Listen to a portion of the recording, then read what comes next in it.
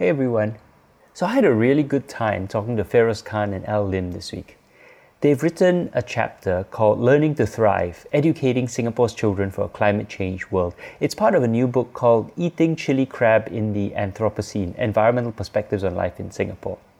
So we've excerpted their chapter on New Narrative. It's called Educating Children for a Climate Crisis World. So please check it out, it's on the website. But you should also check out the book. It's really interesting. It's full of chapters by young thinkers trying to really reevaluate how we need to transform how we live, how we think, act, learn, how we govern to adapt to this new world of climate crisis. And I looked through the book. It's a great read. Really, you should check it out. But I chose Feroz's and Al's chapter because it strikes right to the heart of what is most Singaporean, which is our education system, and it questions the very fundamental values on which we educate our children. So before we go on, just a quick note, New Narrative has raised nearly 65,000 US dollars out of our minimum target of 75,000 US dollars to survive. So we need to raise this money by the end of June. So we have 3 weeks left for that last 10,000 US dollars. So if you like what we do, if you'd like to support us, please do chip in something. Anything will do, anything to help us survive at newnarrative.com/donate. Or better yet, join our movement at newnarrative.com/join. Thank you so much. Okay, on to Feroz and Al. How are you guys doing today? Well, okay. I think kind of like a weird feeling, I guess. Trying to kind of continue work, but at the same time, like, oh, is it lockdown? Is it not? So kind of trying to figure that out. Yeah. Okay, are you guys like both working, or are you still in university? Based on your emails, I wasn't sure.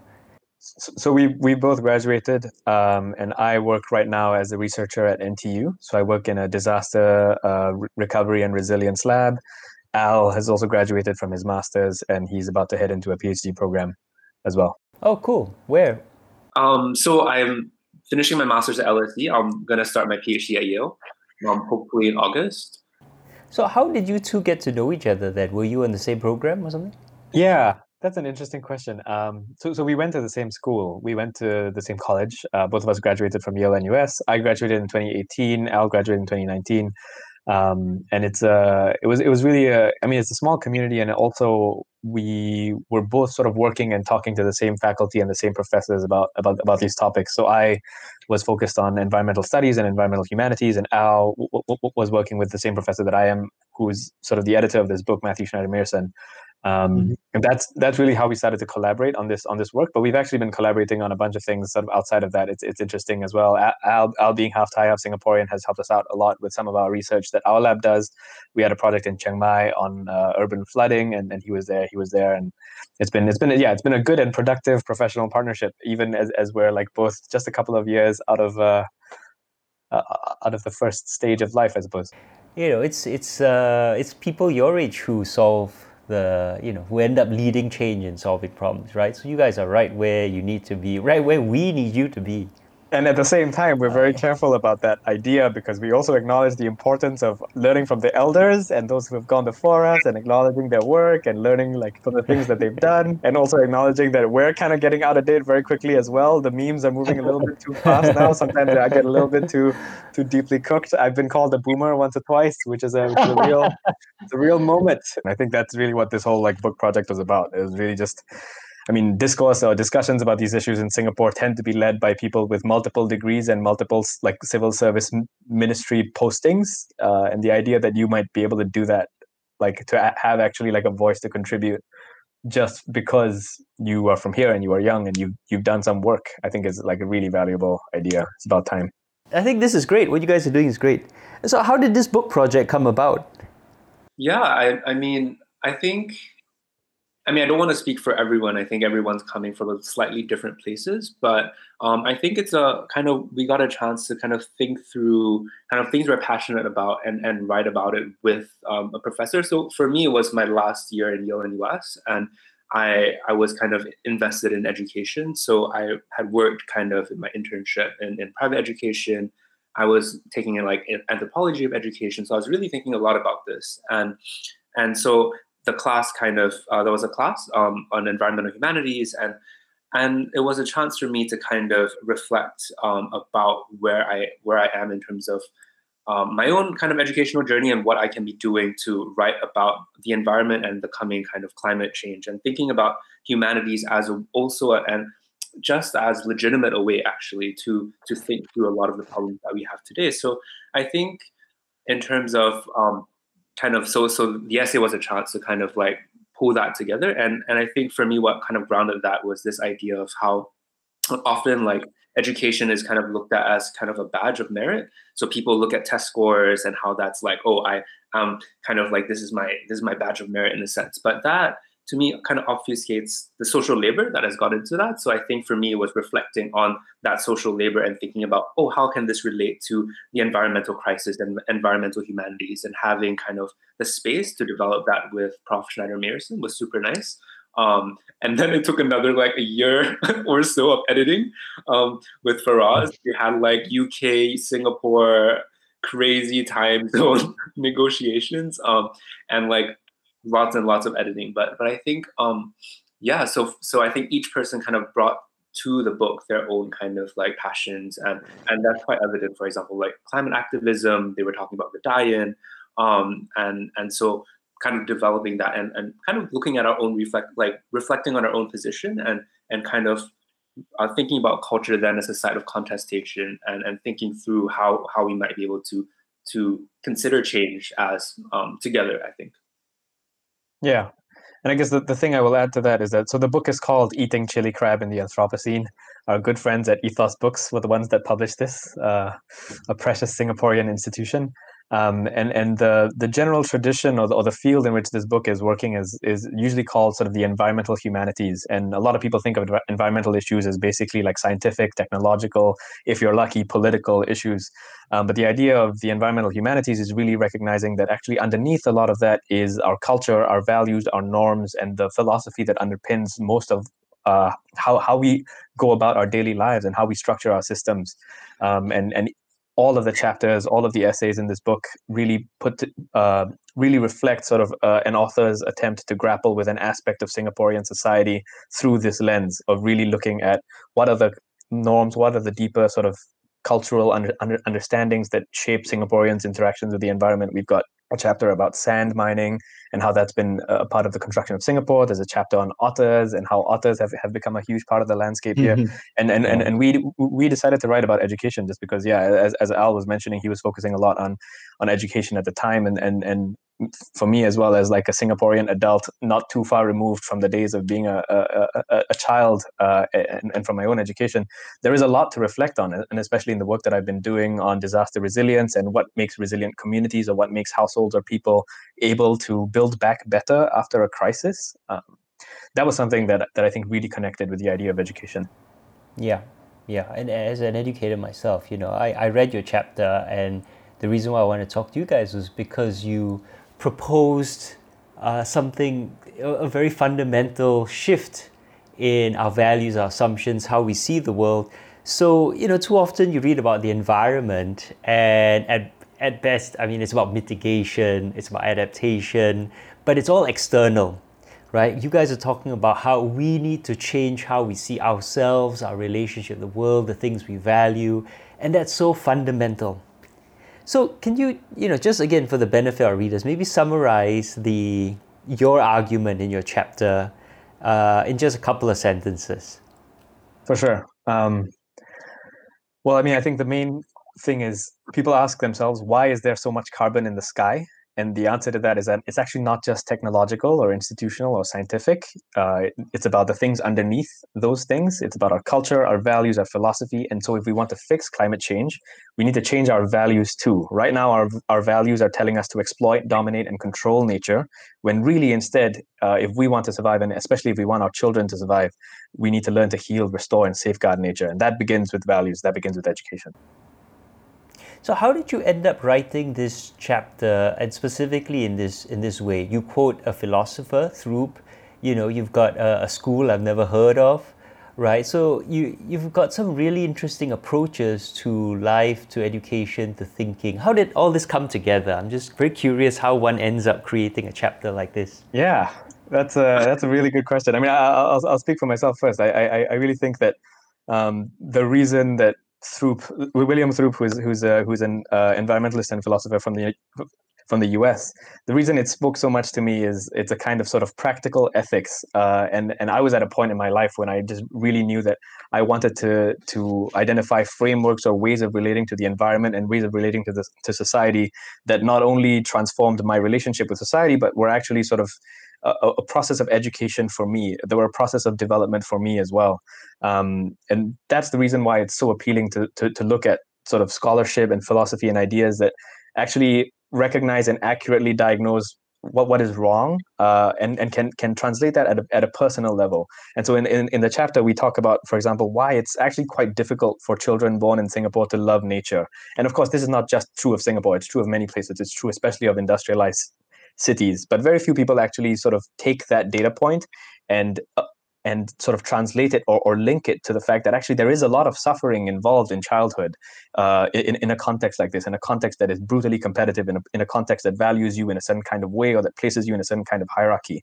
And I think that a chance to, as an adult, reflect on that through the lens of research, through the lens of really reading and working through some of these ideas. It's not just sort of writing a chapter. It's a kind of like personal development. It's a kind of way of connecting your mission or your own capacity as a person to the causes and to the world that you are trying to build for the future. I think I know so many people in the environmental movement, and it is like a deeply distressing and stressful reality to be in all the time, to see each day how, every consecutive day the world has gotten worse. And yet at the same time to recognize that there are these options and there are these opportunities and there are these frameworks that come to us from many different places that have so much to teach us. Right. Okay. And so how did you then, I presume you started Throop and these ideas. How did you find the Forest School, and Al, how did you end up going there and doing this whole case study? Sure. Yeah. So maybe I have, I guess, three kind of points to answer that question, in a sense of one is what Feroz is saying in how we're looking at Throop. I think something that Throop really brings is the sense of unity. How can we communicate easily actionable kind of virtues that people can understand and relate to? And I think that was kind of the benefit of using Throop's framework. So he teaches he used to teach at Green Mountain College. I think he's at Prescott now. So this is part of this consortium of eco-sustainable tertiary programs in the US. So when we're looking at climate change, which is often described as a wicked problem of something that's so big, and sometimes how do you even start describing what climate change is? I had such a big problem with that in trying to write the chapter. But these kind of virtues are easily communicable and relatable. So I think that was kind of why I stuck to we both stuck to this framework as something that people can easily grasp, competition, collaboration. That's something we kind of feel and we see in our daily life. I think that's kind of dealing with a wicked problem. And the second is kind of access. So one of my friends was a Forest School coach. So I was like, hey, do you mind putting me in touch with this person? And then I got to talk to Darren, who runs the school and founded the school. And so I went down on I think it was a weekday morning, and just spent a few hours kind of just shadowing and really getting to know the kind of students and see what it's about firsthand, and also at the same time doing a lot of kind of more desk research, historical research on so kind of access. So having a friend who then connected, often the case of ethnographic work. Right. Is this just to give us an idea? Is this school unique in Singapore, or is this something that there are multiple schools of this sort? Because I've never heard of it before until I read your chapter. For sure, it's a huge kind of global movement. I think, if I'm not wrong, it started in Europe. And then it grew really rapidly in the UK. Wait, you mean the school itself, or and its branches, or the Forest School? The Forest School movement, yeah.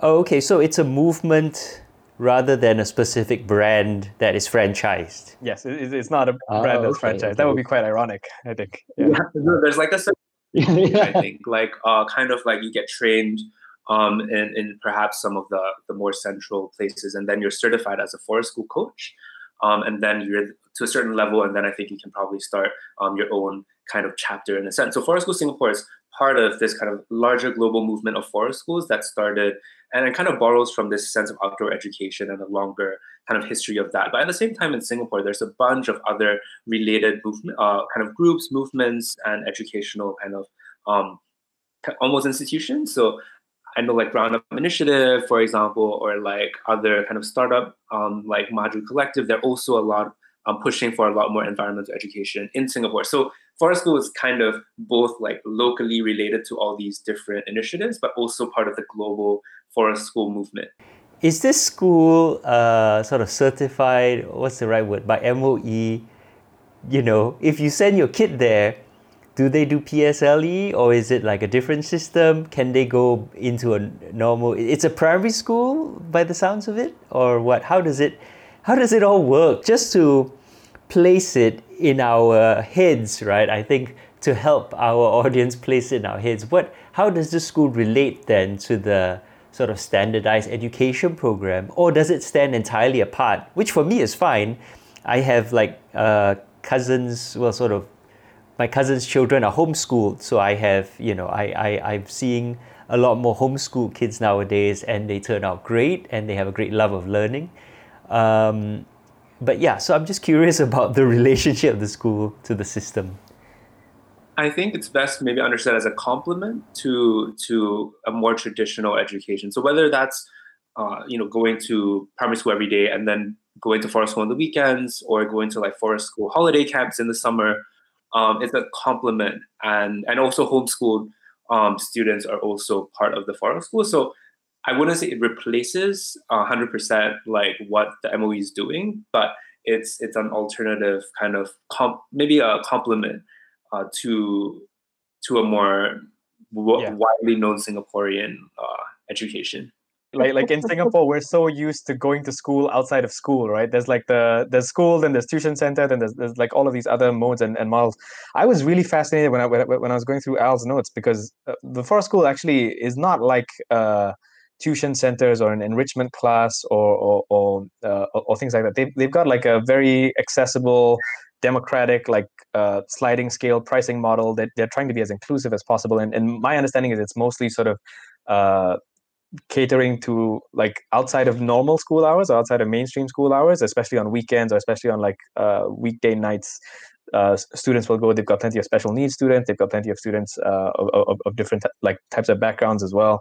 I mean, I think the main sort of complement, the main sort of contrast that we can draw here, and we talk about this in the chapter as well, is that Singapore actually has like a huge billion-dollar tuition industry. And that operates on like an entirely different set of frameworks of like foundational values or of goals in general. And I think it was quite interesting to hear sort of Al describe what his experience was at the forest school and how radically different it is to see like a bunch of kids just going around dairy farm with walkie-talkies, climbing on rocks and like trying to sell rocks to each other or playing, while being facilitated by a coach who's actually teaching them about some of these really important lessons or models of relating to the world. Yeah. Cool. So let's talk about those values then. And this is for me by far the most interesting bit of your chapter, right? Where you talk about the two different sets of 5 values and you place them against each other. So again, for our audience, maybe could you, one of you maybe summarize the sort of argument you're making there? Sure. Yeah. So I would say William Throop describes a set of virtues that are considered dominant, that are the virtues that got us to where we are today. There's nothing inherently wrong with each of these virtues. Each of them can lead us to beautiful things. They can be valuable in very different contexts. But the whole point is that the situation we're living in has shown that we've calibrated a bit too far in the direction of these dominant virtues. And instead, he proposes a set of 5 transition virtues that we should move towards. So I'll just describe sort of the dominant virtue and the transition complement. So the one dominant virtue is abundance. So this idea is that the world is abundant. Your role in it is to enjoy, acquire possessions, pursue success, luxury, convenience, material consumption. And it tends to also be correlated with a real sort of discomfort with inconvenience or insufficiency or the fear of being insufficient in any way. The complement to that, the complement to abundance, and obviously abundance can be a very beautiful thing, but the complement to abundance that he's arguing for and that we really embrace is frugality. So instead of focusing so much on trying to pursue as many material goods or as much material success as you can, you might think a lot more about intangible goods, or you might think about ways to repair or repurpose or pursue and cultivate thrift, rather than sort of just pursue the maximum possible material amount of stuff. And this is an analysis that's shared by a lot of people who've talked about the environmental crisis or the crisis that we're in of overconsumption. The other main thing, so the second sort of cluster of virtues is control. And the complement of control is adaptation. So with control, you essentially believe humans can control their surroundings. Technology gives us the ability to change our environment and shape it to what we want. You should cultivate ambition, dominance. Humans are dominant over nature, and they can shape nature to how nature ought to look. And I think the counterpart to that of adaptation is really kind of recognizing that there are limits to what we can control, and that if conditions change unpredictably, it's better for us to cultivate, resilience, flexibility, adaptability, rather than insisting that we can precisely control the world that we live in. And I mean, that's just the first two, and already there's a lot to go into about how some of these virtues manifest in Singapore, right? The classic sort of symbol of abundance in Singapore is the symbols of material success, the 5C: cash, car, condominium, country club, credit card.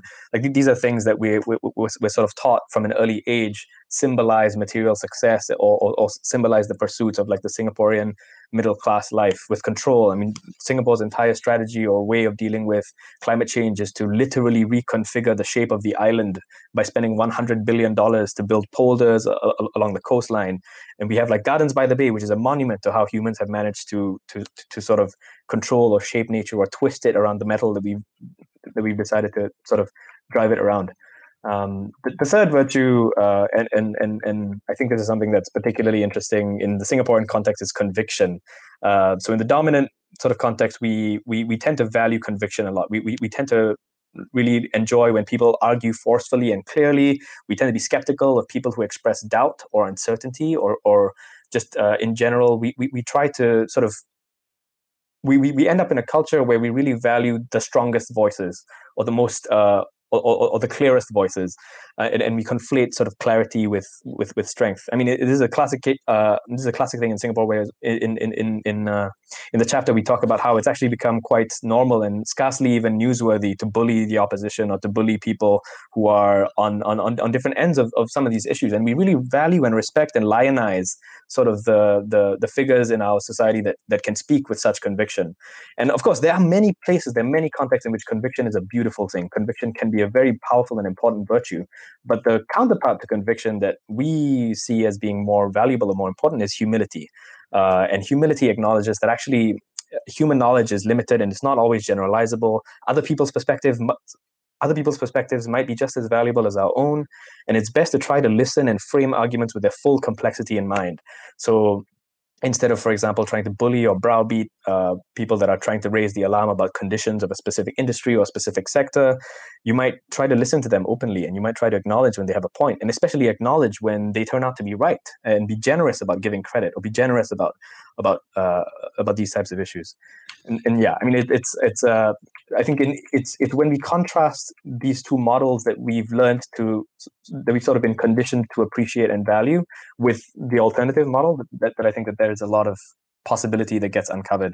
And then the next two virtues, I'll just go over them very quickly, are competition and individualism. So competition in the dominant culture is really, really valued. We like winners. We fundamentally believe in Singapore, when everyone competes, our welfare improves. If we all just compete together in the meritocratic race, everyone becomes better off. We focus on outcomes. We believe that opportunities are scarce and they should go to the best. Instead of competition, we think cooperation is really, and collaboration is really what we should be going for. In collaboration, you understand and care for other people first. You focus on processes, not necessarily on outcomes. You create opportunities together. You make sure that people that are working with you feel safe. And then the last thing is individualism versus systems thinking. In individualism, you really sort of see if something is not working, there's one part of it that's not working, and that successes or failures are caused by individuals. The great man rises to the top.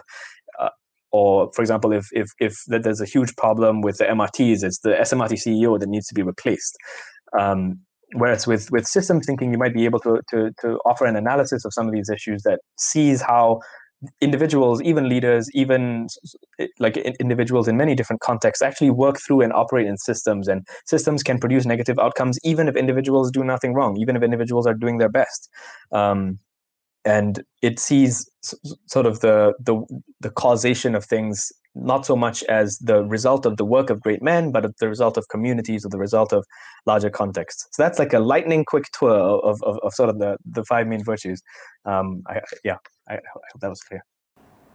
Yeah, that was really clear. Thanks, Feroz. And if anyone wants more information, they can always read your chapter, and which we'll have on the New Narrative website, or at least an extract of it. But, I think the obvious thing that really jumps out at me, especially from my own experience and where I'm sitting, is that you're not just challenging how people think, you're challenging the fundamental power structure of Singapore itself, right? Because what we have is an establishment and a government which has, over the last couple of decades, 4 decades, since the 80s, predicated its legitimacy, its rule, the sort of rationale for many of these decisions on the very values that you are challenging. So what you're suggesting, it makes a lot of sense, but you're up against a whole superstructure that is built on the opposing set of values. And how on earth are we going to start having an honest conversation about the relative merits of these values when even today, one of the things inherent in, say, how Heng Swee Keat talked about the budget was very much, individual responsibility, frugality maybe, but also this idea that there's a meritocracy, there is that we need to have competition, that we can't afford to do certain things because that will put Singapore at risk, right? So the whole power structure we have is very much predicated on those values and would resist what you're proposing. So how do we even start talking about these? Yeah, I mean, that's a really powerful question, and it's exactly why this chapter focuses on education. And you sort of brought up how this is kind of a radical approach. I use that word sort of in the original meaning of it, which is to really return to the roots of something, to really return to the roots of why something is the way it is. I think that word has been like the association that people have with that word can sometimes like lead people to forget that really is what it's about. It's really about looking at the roots of some of these problems. The argument in the chapter and the argument from the environmental camp has always just been that it's not really a choice. We will have to shift if we are to survive. The understanding from climate change and the understanding from the idea of the Anthropocene or the ways that many communities around the world are trying to reconfigure education, reconfigure waste, reconfigure water, reconfigure consumption, is that we are living in a time of ecological breakdown. And insofar as Singapore does a very good job of externalizing that breakdown, it's very difficult to notice it if you are here. But the argument that we're making and the science that we quote in the article is that we will not be able to run away forever. And it is a sort of denialist, a soft denialist approach to say we can continue as we are. And that includes continuing as we are with our values. The way we will get all of this carbon out of the sky will not just be by the invention of some new scientific technological silver bullet. It will require some difficult conversations in our polity, amongst our communities, and like within Singapore itself. I'm optimistic that especially our educators, can recognize the huge case that's being built by a lot of the scholarship, a lot of the research right now on child development, child well-being that is coming out of the Forest School and is coming out of all of these environmental education attempts as well, to sort of see how not only for their own well-being, but for their well-being in an era that is going to be radically different from the world that we were born into. these other approaches or these other virtues are going to be necessary. I'm not contesting, of course, it was perhaps like the success story of Singapore is predicated on these virtues or a system designed on these virtues succeeding enormously on some metrics. And sure, by some metrics, we surely did. By GDP metrics, of course. But the question is just, we are about to enter an epoch in which that metric becomes questioned. And it's not at all clear that is the definition of success. As my own work has pointed out, it's also debatable whether our success was based on that metric, right? That one of the things I point out is a lot of the foundations for our success came out of policies in the 60s and 70s, which were fundamentally very socialist and systems thinking, right? How do we work together to create a better society? And it's the rise of neoliberalism combined with economic missteps and disasters and mistakes by the PAP government, some in their control, some not in their control, that kind of led us to shift very drastically. But it's also then we have this sort of artificial idea of pragmatism, right? Whatever that means. It usually means just do what's the most convenient. But the sort of political rhetoric invested in the existing values makes it very hard for establishment figures to then do a 180 and embrace new values when all their whole careers, their legitimacy, their electoral victories, their grasp on power is predicated on the existing set. Al, do you actually notice the kids behaving differently? Or is it, and again, maybe this is my own experience with myself or with my son, like you go to, external enrichment and you behave one way, but then you go to school and you have to behave a totally different way because the incentive structure is different. And school is 5 days a week. It's so important. You got exams, determines your future. It overwhelms what you learn in the other aspects, whether it's your co-curricular, your enrichment, or even at home, and you become socialized into a different way of thinking. So do the kids that you observe, do you feel like they actually end up having their values changed? Are they at least more thoughtful or open-minded towards these values?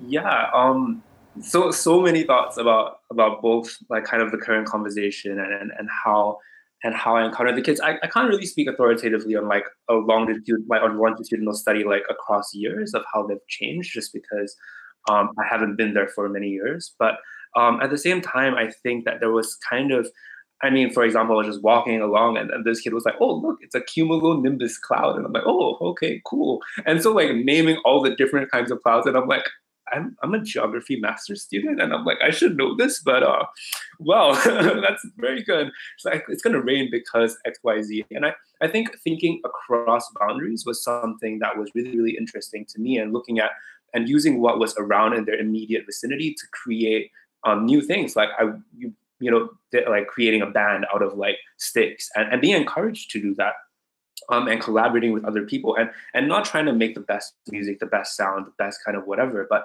really just kind of enjoying the moment, kind of making music together, even though it's just sticks and kind of like branches and leaves and all that jazz. It was kind of using what they have around them, and I thought that was super interesting. And I it's not that the current students in schools aren't doing that, and they do have that.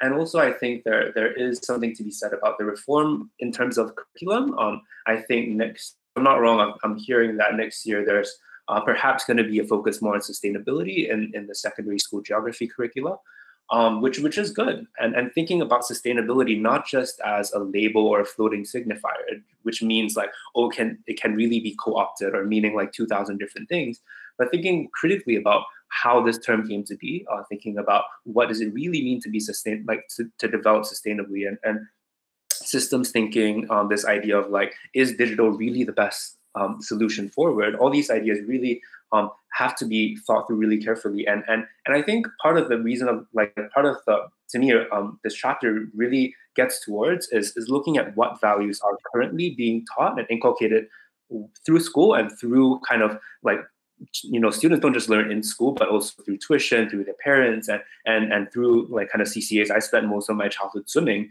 and so that's also places to learn and thinking about what values are being inculcated and what they should be. And I mean, because I spent a few years overseas and I came back to Singapore, and so for me, when I came back, I realized university here, it was like, if I spent one night, hanging out with friends, I feel like I had to catch up on every single night. And what if all the other students were using that night to do work, and then I live with them? So I'm just like, they're like asking me, have I done the work? And so this kind of like pressure cooker really kind of is structured into the everyday education in Singapore. And so I think if that's if it is, I guess this chapter is asking people to think: are these the values that we want to continue living with? And if it is, it's a choice, right? And the status quo is a choice.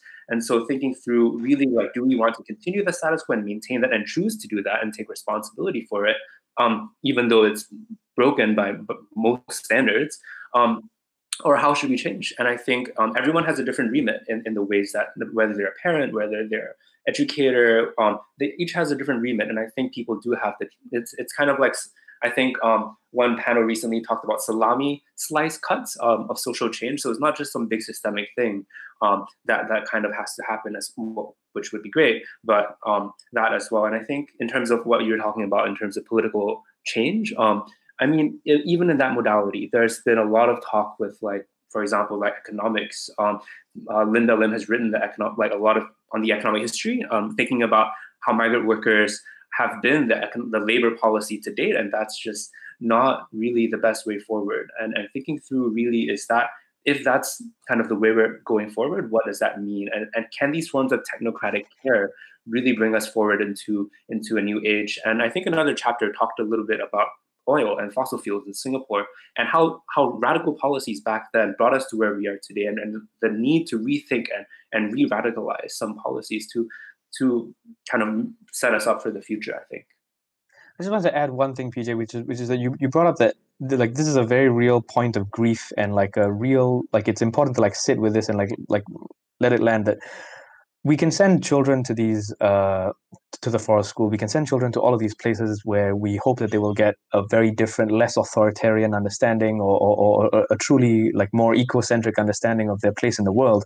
But if the system that they go back to every single day in schools is fundamentally authoritarian, or is fundamentally dominant, or is fundamentally unsustainable, that's not enough. And so that's precisely why, I mean, this chapter and this movement in so many places around the world is acknowledging it's not enough to give children some nice ecological understanding of their place in the world on the side. That has to be a core part of our curricula.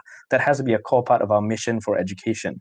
The purpose of education cannot only be to produce GDP. It has to be to orient a different kind of person or a different kind of relationship with nature, and to enable people to heal that.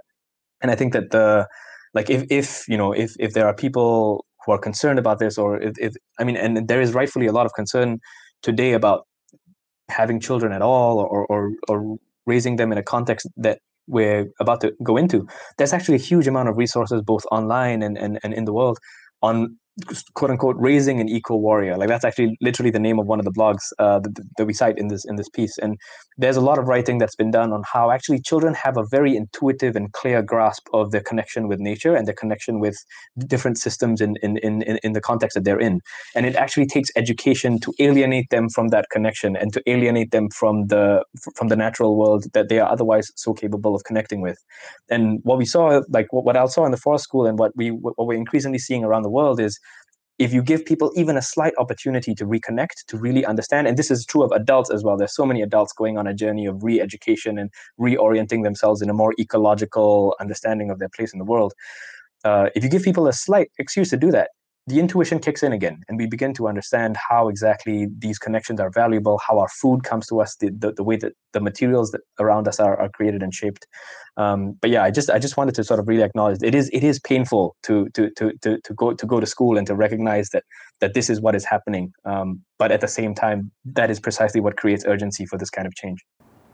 You're picking up on a common theme of these podcasts, because in multiple podcasts now, I've talked to either NGOs, civil society activists, educators who've talked to school children, And they find that the students are really enthusiastic and keen to help and open-minded, and they've been trained in, some of them in the best pedagogical tradition of inquiry and criticism. But the moment they try and create actual change, to put those values into practice, boom, they hit a brick wall, right? Even in school, if they propose we should do things differently within the school, they get in trouble, right? Civil society activists go and talk, like the migrant worker issue. We had a podcast where Steph and Deborah went and talked to students, and the students kept proposing very marginal things. Oh, let's be nicer to workers. And they kept saying, no, the problem is systemic. And finally, the students explained, we're not allowed to propose systemic change. We're not allowed to think that way, right? And then you leave school and you hit this entire, I don't want to call it the real world. School is as real as anything else, but the sort of working world and the incentive structures around you to behave in a certain way are overwhelming. So, I totally get what you guys are asking, but it's just the scale of it is daunting. So, which leads to my next question, right? Is something we always say a new narrative, which we believe if you can't imagine a different, better future, you can't achieve it. So what does a better, different future for Singapore look like? Whether it's, you can talk about big, broad systemic change, or you can do the salami slicing metaphor and talk about little things. But let's imagine if we had these values to help people listen, who are listening. What is a different, better Singapore which works in harmony with nature, which adapts, right? Which is frugal, which thinks in systems. What does it look like? That's always like the most exciting and delightful question to answer, right? Because it allows us to come up with a utopia, a manifesto for the world we want to live in. And we sort of give like a little portrait of that in the chapter, right? Like, what would it look like if we raised our children in a Singapore that actually provided them with an education that rooted them in the bioregion that they're a part of? You might imagine that, our children will be the first to point out when the dipterocarp trees begin to fruit. They might understand or explain to us the names of roads. They might replace the 5 C's of consumerism with the 5 S's of sustainability, or something infinitely more inspiring than what is so dull. I think there is actually a chapter in this book that's called that really talks about a vision for a post growth or post Anthropocene Singapore. For me personally, like just speaking for myself, I think the first and core aspect of a Singapore that I can imagine, or that I would want to raise children in, is really a context in which I felt Singapore was truly honest about the costs of its own existence, and about the way that it related to the countries around it. In the work that I do professionally, and in the work that I did as I was going through college, a big focus of that was actually Singapore's relationship with Southeast Asia, and how so much of what props up our prosperity here, including the production of plastics, including the burning of fossil fuels, is externalized onto communities around us. And so I'd love to see, I had a friend who coined the term modular generation package, or something along those lines, just an opportunity to redistribute or really reconfigure the economic logic that ends at our border, or that ends at the way that we treat people with a shiny red passport, and really invites them to be part of our communities in different ways. What about you, Al? What's your utopia? It's such a big question. Indeed. And often, I guess, in classrooms, you always have this kind of debate almost about contested visions, right? Whose vision is going to win out? And the idea of a garden city, for example, is rooted in modernist urban planning, and what we have today, towers in the park, that's very much a modernist urban planning construct. And so I think for me, it's this idea of questioning, and it's critical questioning, reflection, in other words, and action. And this kind of goes back to something kind of embedded within the chapter, this idea of biophilia, for example. It has its roots in an earlier kind of a Frankfurt School thinker, Fromm's work in the 1960s. And then that got taken up in education with a more radical thinker, Paulo Freire's Pedagogy of the Oppressed. And it's super interesting. So this idea of biophilia, which is bio meaning life and philia meaning love, and to think about pushing back on kind of the banking, what he calls the banking mode of education. So what we've noticed is the opposite of biophilia, is necrophilia, where students are passive receptacles and they're like a bank, like inserted information is inserted into them, and kind of pushing back on that and thinking, how can we create, not co-create knowledge, as if that term has been kind of circulated to do, but really a dialogic process of creating knowledge together. And I think what we're trying to do is to suggest possible trajectories to look at, and not trying to be too prescriptive in them, because I think the whole joy is creating this process together. And so this idea of dialogue and dialogic processes, thinking, talking to each other, creating things together, I think that's part of what we're trying to push for in the chapter, and education being a key kind of platform to do that. And I think in the intro to the book, there's this sense of conversation, critical thought, and action kind of being the key kind of ways forward. But really looking at kind of what does it mean for education to push back on these notions of banking models, and this idea of people being linked to kind of how much money they earn, for example. Like this really real kind of anxiety in university today, where what job did you get? Did you get an internship this year? Which big company did you land? And there's a real anxiety built into that. I mean, even from primary school, and there's a sense of we in primary school, I still remember very distinctly, people be like, "Oh, did you study?" I'm like, "Oh, never." Then they're like, "Oh, I also never studied, but we both spent the whole last night studying."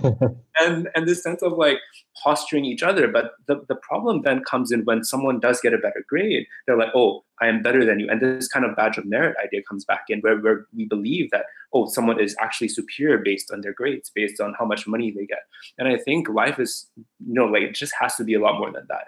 And thinking about pushing back on this idea of economic value, and conflating that with someone's intrinsic human value. And I don't think that's right.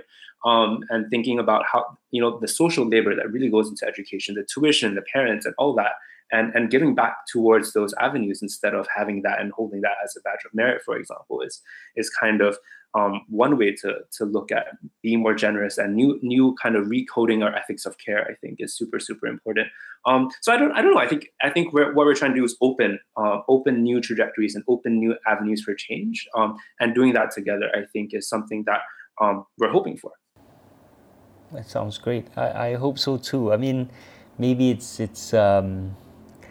me being old and tired, but I just, the scale of the challenge is daunting, and I know that it works against so many of the normative values that have been put in place by the neoliberal economy over the last couple of decades, but also against human nature.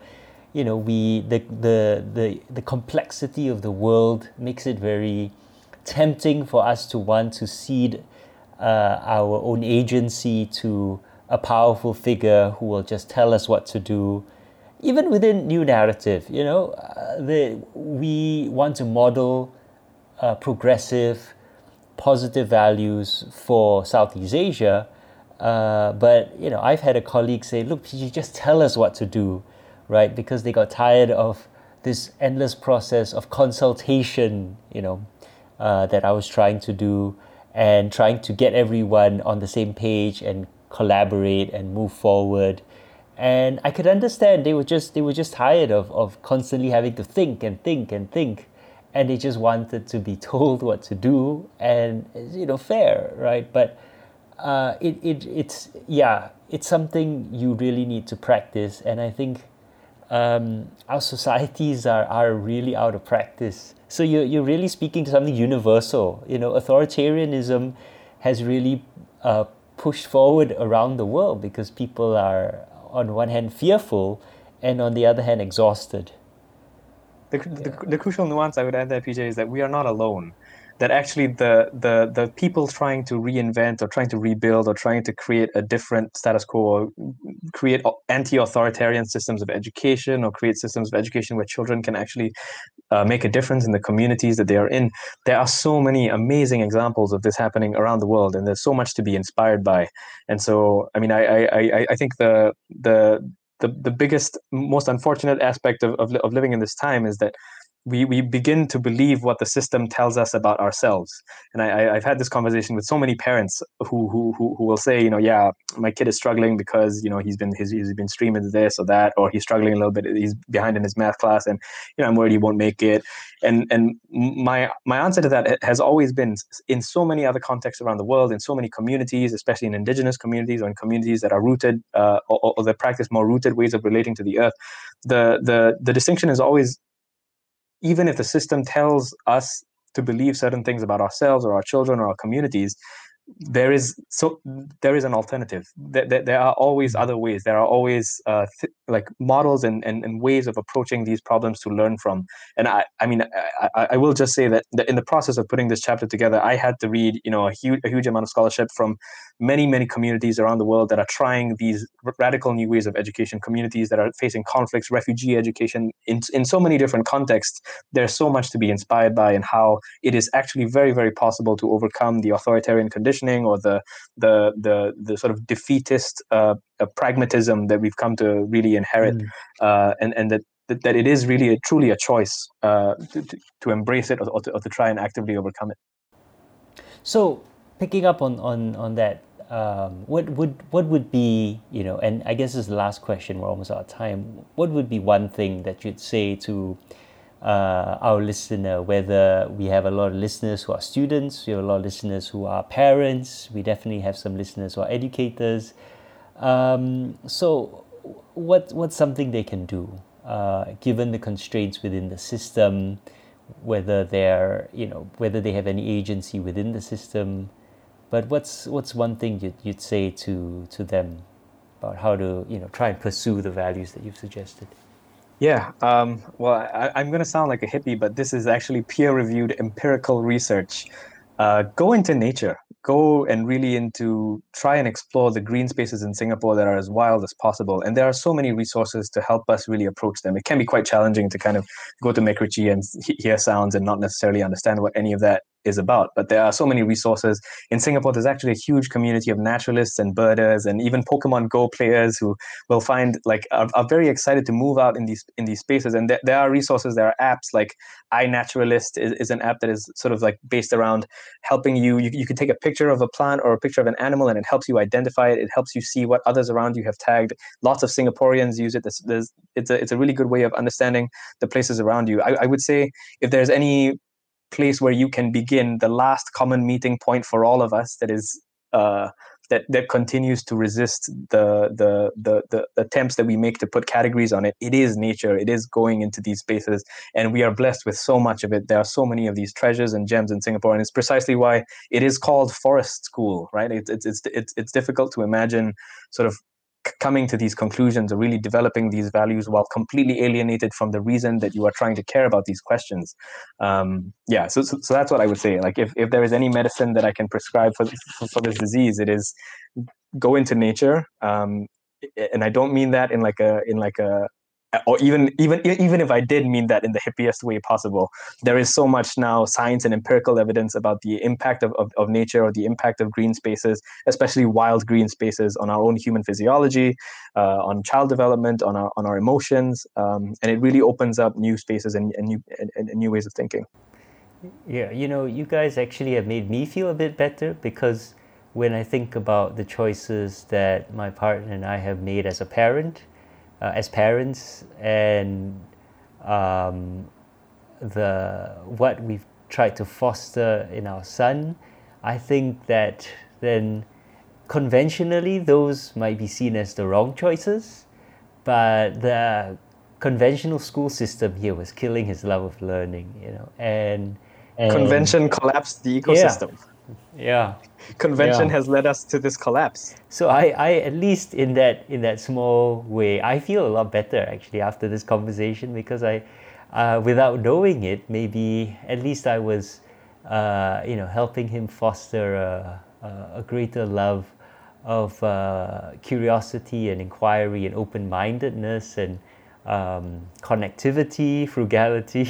It's not just good parenting, it's peer-reviewed science. We understand clearly. Right. Children need this, they know they need this, we know they need this, we know it helps them. Adults need it, we all need it. Yes. And it's one of the most crucial things. Absolutely. Thanks for sharing that, PJ. Yeah, that's really inspiring to think about. All right, so thank you so much, guys. Thanks for joining us, and thanks for talking to us today. Thanks so much for the conversation, PJ. Once again, the book is called Eating Chili Crab in the Anthropocene. It's out with Ethos Press. You can order it online. An extract of our chapter will be on the New Narrative website. We're so excited. We're so grateful. Thank you so much. And that was Feroz Khan and Al Lim. Big thanks to them for joining us today. And if you've listened this far, hey, what did I tell you? That was great, right? So be sure to tune in to Southeast Asia Dispatches, our fortnightly podcast series bringing you news, interviews, and commentary from around Southeast Asia. That's next weekend. And check out our website at newnarrative.com for more stories from Southeast Asia, including the excerpts from this chapter. And if you enjoy what we're doing, please do support our work by becoming a member of New Narrative at newnarrative.com/join. Memberships start at just $52 a year. That's just $1 a week. And seriously, it's a steal for what we are doing. Of course, I'm biased, but I believe we provide really, really good content for very little. And if you don't want to become a member right now, you can still support us. Just donate, newnarrative.com/donate. As I mentioned at the beginning of the podcast, we just have 3 weeks left to raise $10,000 to help us survive till the end of the year. So please do, if you can. We really appreciate it. This is PJ Thum wishing all our listeners a great week ahead. Take care, all of you. Stay safe.